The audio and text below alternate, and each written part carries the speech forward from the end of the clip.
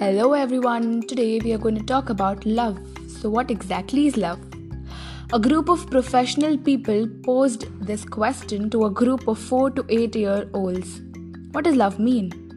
The answers they got were broader and deeper than anyone could have imagined.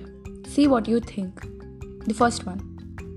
When my grandmother got arthritis, she couldn't bend over and paint her toenails anymore. So, my grandfather does it for her all the time, even when his hands got arthritis too. That's love. Second one, when someone loves you, the way they say your name is different.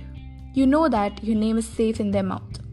Next, love is when you go out to eat and give somebody most of your French fries without making them give you any of theirs. The fourth one, love is when someone hurts you and you get so mad but you don't yell at them because you know it would hurt their feelings. Love is what makes you smile when you're tired. Love is when my mommy makes coffee for my daddy and she takes a sip before giving it to him to make sure the taste is okay. Love is hugging, love is kissing, love is saying no. When you tell someone something bad about yourself and you're scared they won't love you anymore, but then you get surprised because not only do they still love you, they love you even more. So there are two kinds of love. Our love, God's love. But God makes both kinds of them.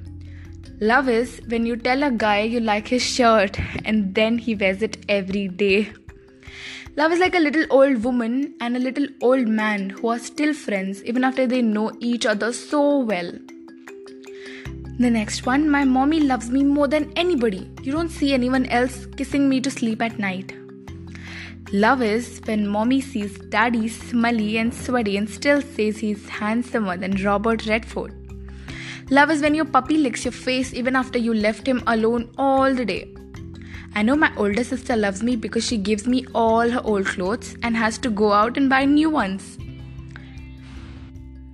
You really shouldn't say I love you unless you mean it. But if you mean it, you should say it a lot. People forget.